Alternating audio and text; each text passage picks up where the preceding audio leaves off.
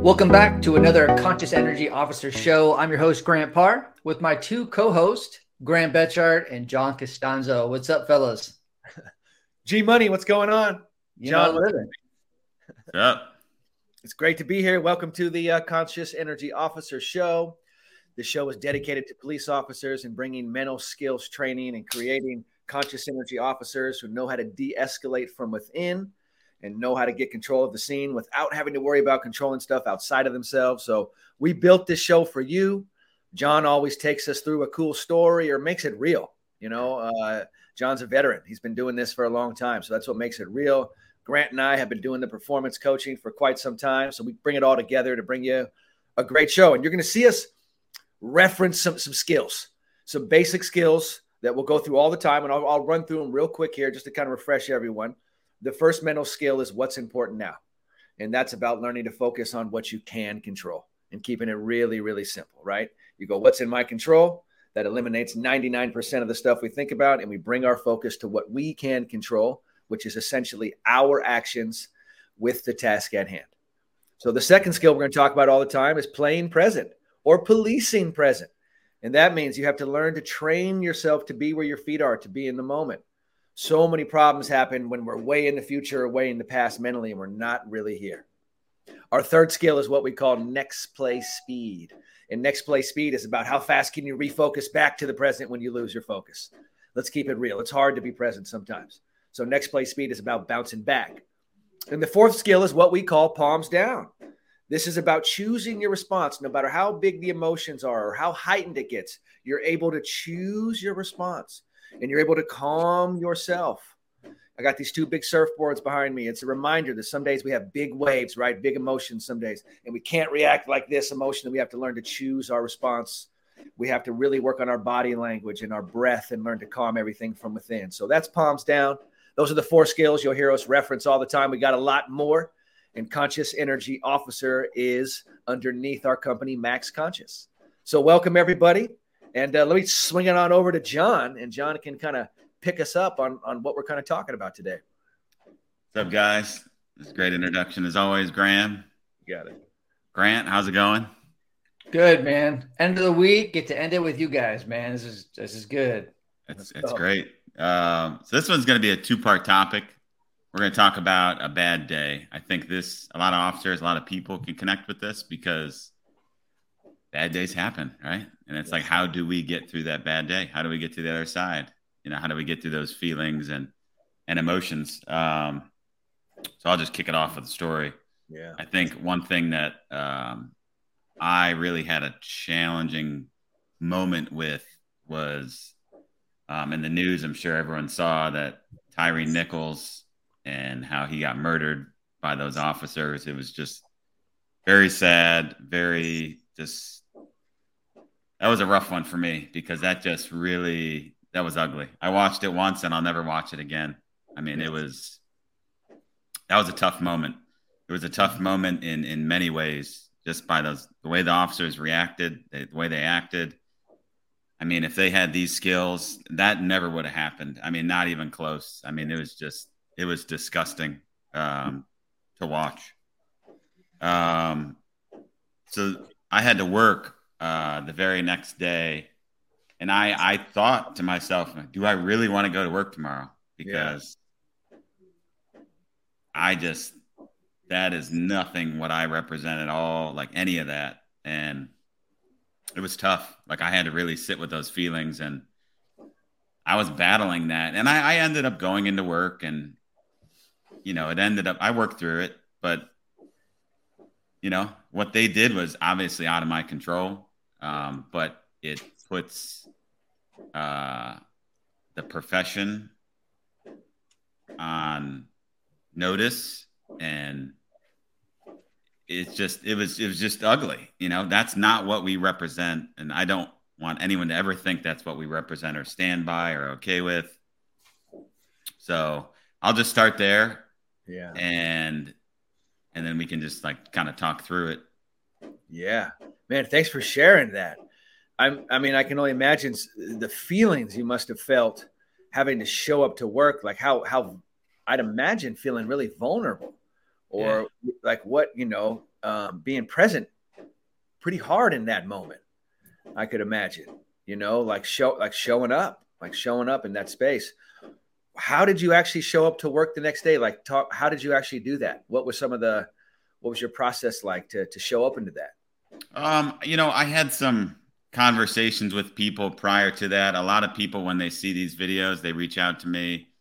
They ask me my opinion on it. And I had a hard time even talking about it, to be honest. Some of them, when the videos come out, I can talk about it. I can kind of work people through what I see, my perspective. But at the same time, this one wasn't even, there was nothing about this one that was like, it was all ugly. So it was tough to even talk to other people about. Like, I will never watch that video again.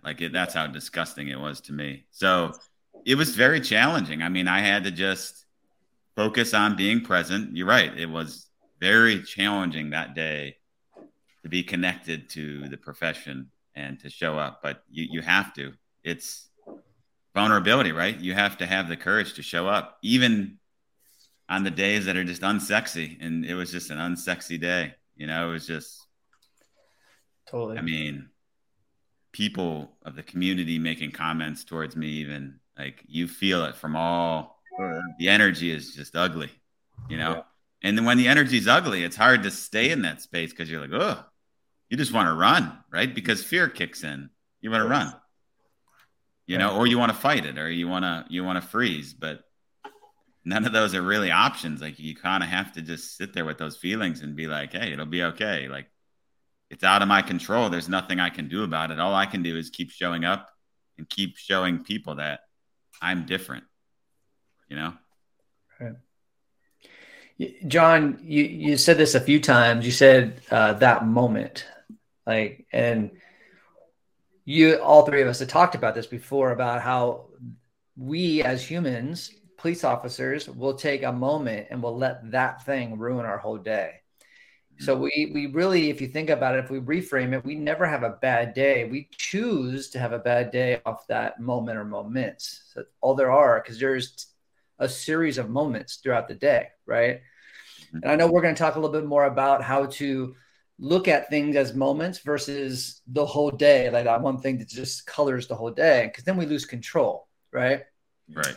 But I'm interested in what, kind of piggybacking what Graham asked you is like, how did you do it? Like, how did you get up the next day and do your job? So my question would be, what kind of person were you being the next day? What kind of person did you have to be to show up the next day, put on that uniform with confidence, with the joy that you have as a police officer? What kind of person did you have to be? Yeah, I think like one of our skills, the servant leader. Yeah. Right? Dissolve me and evolve we. There it is. So I think that's where it was. I needed to be a leader in this space because this wasn't a sexy moment. But if everybody backs down, if everybody doesn't show up, somebody's got to show up, right? Somebody's got to be here. So leaning into the discomfort, pressure is joy. And just saying, like you said, reframing it. And it's like, hey, it's all good. And it's that palms down. Hey, it's all good. Like, this was out of my control. I can't give away my power, right? Because somebody did something stupid. Right. And just totally egregious. I cannot let that continue to affect my day. I have to show up, even if being vulnerable is what it was. I was leaning into the vulnerability. That's it right there. So that's big, John. That's the victory to the vulnerable. It's so real, right? And this is a different vulnerability than I think people think of normally when they think of police work. Like, they think of vulnerability of, you guys, of course, you have a gun on your hip, you deal with all kinds of crazy stuff. But the vulnerability of having to show up as a cop when people are looking at it the day after a horrendous murder, becomes like public thing. That's a servant-based leader right there. And I know some of the best work ever is just modeling the behavior. So I think about all the stories you've shared with us about Kevin and and the different folks you've interacted with, and they've had maybe reactions at first, but yet you were able to kind of model that behavior and then eventually kind of shift their perception on it. And it just seems like, John, there's just bigger stakes. Like, obviously what happened in Memphis, that's the highest level. It's like an atrocity, a murder occurred to an innocent person, and you having to show up with the perception on you that like you're a murderer or you're a terrible person. In those moments, the victory to the vulnerable, the reason the victory is put there is not to be corny and be like, oh, it's literally because people are so into that moment that you have the chance to actually shift perception in that moment because you showing up as the officer you are, right? The compassionate, conscious officer who's loving and does that. You have that opportunity in these moments to really shift people just by how you show up. So great job. That's a legendary moment. With mental training, you're going to have legendary moments. And these are moments different than other days, right? They're different than other days. And they're different because just call it the pressure is way higher, whatever it is. The stakes are way higher. Yeah. And that's why we're talking about having a bad day, right? So having a tough day, right? This is going to happen. Your legendary moment comes from showing up and experience victory to the vulnerable in those moments. It still feels vulnerable. It's the scariest shit you've ever faced, right? I'm sure how many officers probably question even doing the work ever again after that? We're like, do I even want to do at all? So that's really high level. And then to be in that day and to probably recognize people are probably a little bit short. I don't want to know if temper is the right thing, but people are, short, triggered, people are on edge in those moments. And then you really have to be on your skills throughout those days. Yeah. If you go to our 16th principle, write your own story, John, you're doing that. Like, you're literally not going with the narrative. You're like, I hear that narrative, but you're in real time modeling the behavior. So that's really great work, man. And I can't think of a harder day than that. Yeah, that was a very, very challenging day. There was a lot of emotions. There was a lot of feelings. And, we talk about these skills all the time. It's really how you respond to those feelings, how you respond to those emotions. Where is my energy being stored? That's right. That's right. So if my energy is in that moment, in that murder, and it's not present here in this moment, I can't connect with people, right? Because my energy is taken up. My brain is somewhere else. It needs to be here because this is the only moment. Right. So that's where tapping back in or coming back to the present plays a huge role. Some days more, and especially that day, I had to come back to the present. Oh my gosh, so many times, because it was just like, I didn't even want to go to work that day, but I showed up and it's like, all right, I'm here. Now what? What are we doing next? That's you know, and like you said, there's people responding a certain way. I mean, I was driving down the street. So we had to work extra hours that day because of that incident, because they were worried about how the community would respond. Right. So we had to work extra. And I remember driving down the street and I see these DC officers jump out of a car. And I'm like, uh-oh. So naturally I go to it and I'm like, oh, let me make sure everybody's okay, right? And I show up and they're struggling with this guy on the ground, real big guy, right? And so I'm like, oh man, they need my help, right? So I jump out of the car and I help them and I help get the guy in handcuffs. But that situation could have got really ugly. Later on, I found out that this man had a weapon. Wow. Right? I had no idea what I was getting into. But I brought that calm, cool energy because everyone's heightened. When stuff like this happens in the news, when stuff like this happens around the world, it affects everybody. Yeah. It affects the community. It affects the officers. Tensions are high, a lot higher than they were before this event happened. Okay. Because people are questioning, how could this even happen? Right? Where did we go wrong to get to this point? And that's why these skills are super important, imperative that these officers have these skills. Because I'm telling you right now, if they had these skills, that shit wouldn't have happened. That never would have happened. never and ever. And that's why this training is so important. It's so important that we get this to all the officers. Right. And so I jump out and I help them and I cool the tension. I felt the tension was so high in that moment. I mean, I didn't know what I was getting into, but I helped them. Nobody got hurt, but there was a lot of tension. The guy's wife showed up and she was emotional and it was like, wow. Right. But I calmed everybody down. I came in palms down. I was smooth. I wasn't panicked. I was just like, I calmed the guy down, getting him in handcuffs. And I was like, hey, it's okay. You're safe. It's okay. And I just put my hand on him. I'm like, hey, it's okay. We're here for you. Let's just get the handcuffs on. You'll be fine. I got you.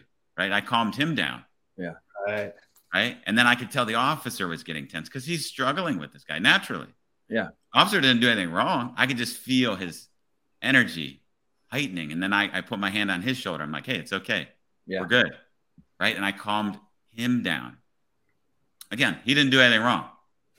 It's just everybody's tension was up here and it was rising. And I came in and was like, no, let's bring this down. A famous word, a common word that we always hear, de-escalation. That's what I did. I brought that calm, cool energy, palms down into that moment. And I brought it down. Right. And then everything after that, smooth. Because that's the feelings that rose.